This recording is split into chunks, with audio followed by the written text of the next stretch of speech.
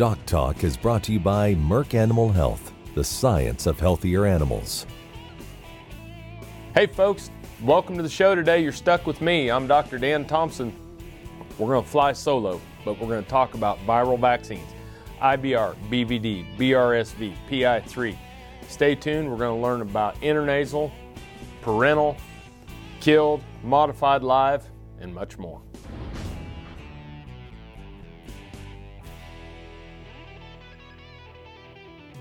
Hey folks, welcome to Doc Talk. When we talk about viral vaccines, there's a lot of debate on intranasal versus injectable versus killed versus modified live versus different antigens. So I thought, let's just talk a little bit about viral vaccines, what they are, how they work, and what's incorporated in them. And so virus, first of all, let's just start out with virus. Viruses are a lot smaller than bacteria. Matter of fact, viruses are like cold viruses and things like that. For the most part, they cannot live outside the body. They need to be transferred from host to host. And so we're talking about something that replicates or goes into the body's cells, has to live within the animal, and what will happen is it will actually use the centers that make DNA or RNA to replicate its viral particles. And so that's how it kind of grows in the body. And then after the virus has been in the body for some time, the body will recognize that as being foreign. And the good news is viruses come into the body quick. They steal some of the gearing or mechanism of a cell, but they're also cleared from the body much quicker than a bacterial infection. For the most part, primary infections, when we talk about like bovine respiratory disease, we'll talk about a primary infection followed by a secondary opportunist infection. So the primary infection, an IBR virus or a BVD virus, comes into the body and it causes disease, suppresses the immune system, gets the attention of the immune system, and while the immune system is working on that virus, or if the immune system is being suppressed by that virus, the secondary invaders, such as Mannheimia hemolytica or Pasteurella multocida, sets up and colonizes in the lungs and causes the actual disease. But most of the time, these viruses are what's setting up. When we get a cold as a human being and then we wind up with pneumonia if we don't take care of ourselves. You've always heard mom say that, right? You get a cold, take care of yourself or you're going to get yourself the death of pneumonia. Stay warm, dry. Plenty of fluids, things of that nature are what help the immune system stay functioning to neutralize or erase a viral infection. Why is that important? Because the same mechanism that body uses to erase or remove a viral infection from the body is exactly what happens when we vaccinate for a virus. So whether it's a killed vaccine or a modified live or an intranasal, if we don't have an animal with a functioning immune system, we will not have a functioning immunization. So there's a difference between vaccinating and immunizing. Vaccinating is physically putting the vaccine through the needle into the calf. Immunizing is when we put the vaccine into the animal, the antigen is presented, the immune system then forms an immune response against that virus or against that antigen, causing what we call immunization. Therefore, the next time that animal is exposed to that virus, we will have memory or we will have some sort of immune response so that when the virus hits, the calf's protected. We're going to take a break, and when we come back, we'll talk a little bit about some of the different types of vaccines. Really appreciate y'all joining the show today. We're talking about vaccines, and I want to start out by talking about some of the differences in intranasal versus injectable vaccines. So as we discussed, when we inject a vaccine or provide an intranasal vaccine, we're actually putting the virus into the animal. It might be killed, it might be modified live, and when we talk about modified live, that means it's modified such that it looks like the virus to the immune system, but it can't cause the disease. So we put the modified live for intranasals or for injectables into the animal. The difference between an intranasal and an injectable is that when we give the intranasal vaccine, it just stays in the nose or in the nasal passageways.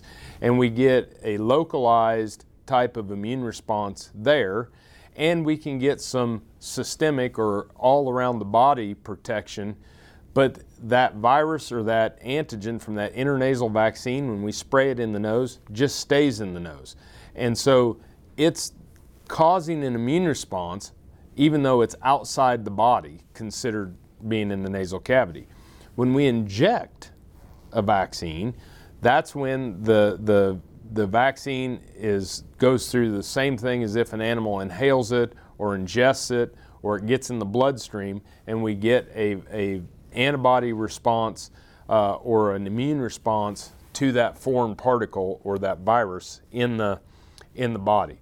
So the real difference between intranasal is the intranasal stays in the nose and causes the immune system being outside the body, and therefore the actual vaccine is not neutralized. When we give an injectable, the vaccine is neutralized, or the virus from the vaccine is neutralized just like it would if the animal was exposed to the virus in the wild, okay? And so both of them elicit an immune response. There's been some claim that the intranasal will produce a little bit quicker immune response than the injectables, but when you look at it in the field, it really doesn't make that much difference in protection or control. I can tell you this, that the difference between a killed and a modified live vaccine is this. When we give, let me start up. A killed vaccine is we grow up the virus, we kill it, we put it into the vaccine vial. Modified live is one that's been genetically modified, that it has the same viral structure, but it doesn't cause disease. And it's alive, so when we inject it, it can replicate. The difference is when we give a killed vaccine or a modified live, we get what we call a humoral immune response. The antigen, the virus, is put into the body. The immune system creates an antibody. That antibody then neutralizes the virus, okay? Both modified live and killed vaccines cause an antibody response.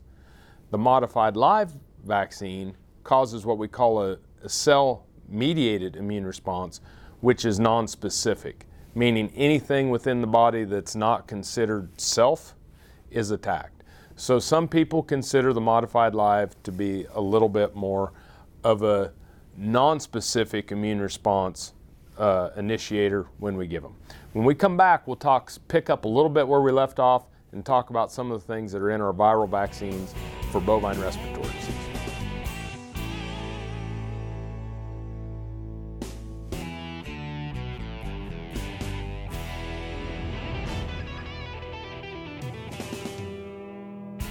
Hey folks, welcome back to Doc Talk. Dr. Dan Thomson. We're talking about viral vaccine. Try to simplify things. I'm not a real complex person when it comes to, I have to make things pretty cookbook to be able to understand it myself. And so when I think about killed vaccine versus modified live, one of the things is I get a humoral immune response or an antibody, a titer, right? You know, whenever you go in to get checked to see if you have a titer to something, that means that you have antibody, okay? So we get a titer response when we give modified live or killed. I get that non-specific cell-mediated immune response when I give a modified live. On the flip side, one of the advantages to a killed vaccine is that I know that that vaccine is dead and it's not going to cause disease in the animal. So I can give a bigger dose of the viral particles to that animal than what I could with a modified live, because the question would be if that modified live vaccine is given in too big a dose, sometimes it's thought that it could cause disease. So some of the pluses and minuses of both modified live and killed. The one thing about a killed vaccine is that most of the time if you give a killed vaccine, you're going to have to booster those calves with a killed vaccine 21 to 28 days later. Unless you're in an environment where there's going to be constant exposure to one of those viruses, then you don't have to worry about it because they revaccinate themselves. And we've been around enough put together cattle and high-risk cattle to understand that type of situation as well. So we've talked about intranasal versus injectable. We've talked about killed versus modified live. Work with your veterinarian to develop a vaccine protocol so that you know if you're dealing with pregnant cows versus high-risk calves versus yearlings or replacement heifers. Everybody has a different protocol, different geographies, but the one thing that's common in viral vaccines is basically we're dealing with 5 that we vaccinate for. When you go and buy that bottle of 4-way viral vaccine or buy that 5-way viral vaccine, the 5 viruses that we have in that bottle are infectious bovine rhinotracheitis virus, which is IBR. Everybody calls it IBR. The lay term for that is red nose. Okay, so red nose. We have BVD, bovine viral diarrhea, so BVD type 1 and BVD type 2, which are 2 biotypes. So if you have a 4-way viral vaccine, it'll have just BVD type 1. If you have a 5-way viral vaccine, it'll have BVD type 1 and BVD type 2. I almost always recommend the 5-way modified live viral. Again, work with your veterinarian. The third antigen, bovine BRSV, bovine respiratory syncytial virus. We've all seen respiratory syncytial virus in humans, dogs, different types, but this one is specific to cattle. And then the fourth antigen is PI3 or parainfluenza 3. Now, we rarely see disease from parainfluenza 3 in our industry. And I had one person, I asked them, I said, well, why do we vaccinate for it? And they said, well, quit vaccinating for it and you'll find out. And so in a 5-way or 4-way modified live or killed viral vaccine product, multivalent product, IBR, BVD type 1, BVD type 2, BRSV, PI3. When we come back, we're going to wrap up about vaccines, how they work, what we recommend, and how they work within our production systems. Hey there folks, welcome back to Doc Talk, Dr. Dan Thomson, and we're talking about vaccines, viral vaccines to be specific. And one thing when you hear somebody say, well, they've had their shots, in general terms, we have blackleg vaccines, which is the clostridial vaccines.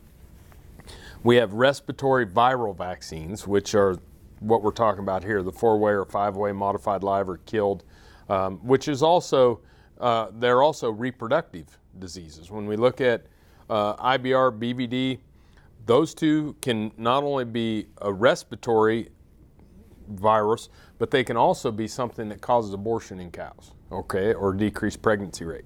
And then we have our bacterins, which we've talked about in previous shows, which are your gram negatives, the Mannheimia hemolytica, Pasteurella maltasta, Histophilus, which Mannheimia hemolytica, for those of you that are my age and my vintage, that's Pasteurella hemolytica. They've just renamed it.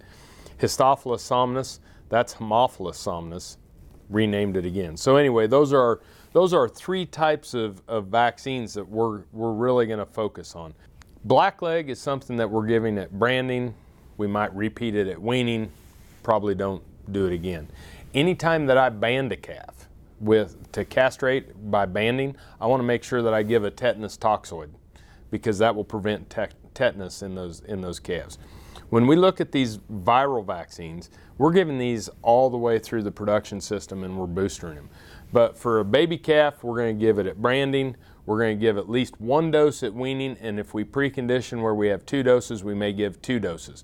And that will carry that animal through the feeding period all the way to the end. The only other time I might see somebody vaccinate with a viral vaccine is at the time of reimplant.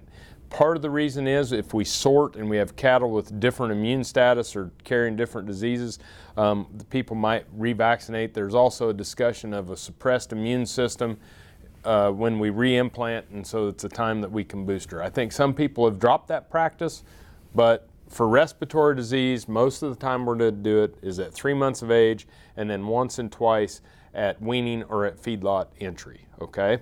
When we're talking about reproductive diseases, obviously we're going to provide that animal with the vaccine at branding. We're going to provide it with the animal at weaning. But then we have our pre-breeding shots, and we look at those heifers. We want to give at least 2 rounds of viral vaccine to those heifers, spaced 21 days apart. and then we will booster the cows, generally speaking, either at branding before turnout because it's a reproductive vaccine, or potentially at preg check time. The one thing I don't do is I don't put a modified live vaccine in a bred animal. Just something that is a practice that's been instilled upon me by many immunologists over the last year. So it's something that is up for debate and something that's up for question. I hope today's show was informative to you. I tried to simplify things so that I can understand it myself. I can't tell you how much I appreciate y'all watching the show.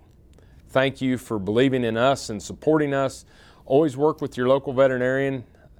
Make sure that if you want to see what we do at Doc Talk, you can find us on the web at www.doctalktv.com. I'm Dr. Dan Thomson. Thanks for watching today, and I'll see you down the road. Closed captioning is brought to you by Profusion Drench for beef cattle, a no prescription, no needle supplement. To learn more, go to zenpro.com. Doc Talk was brought to you by Merck Animal Health, the science of healthier animals.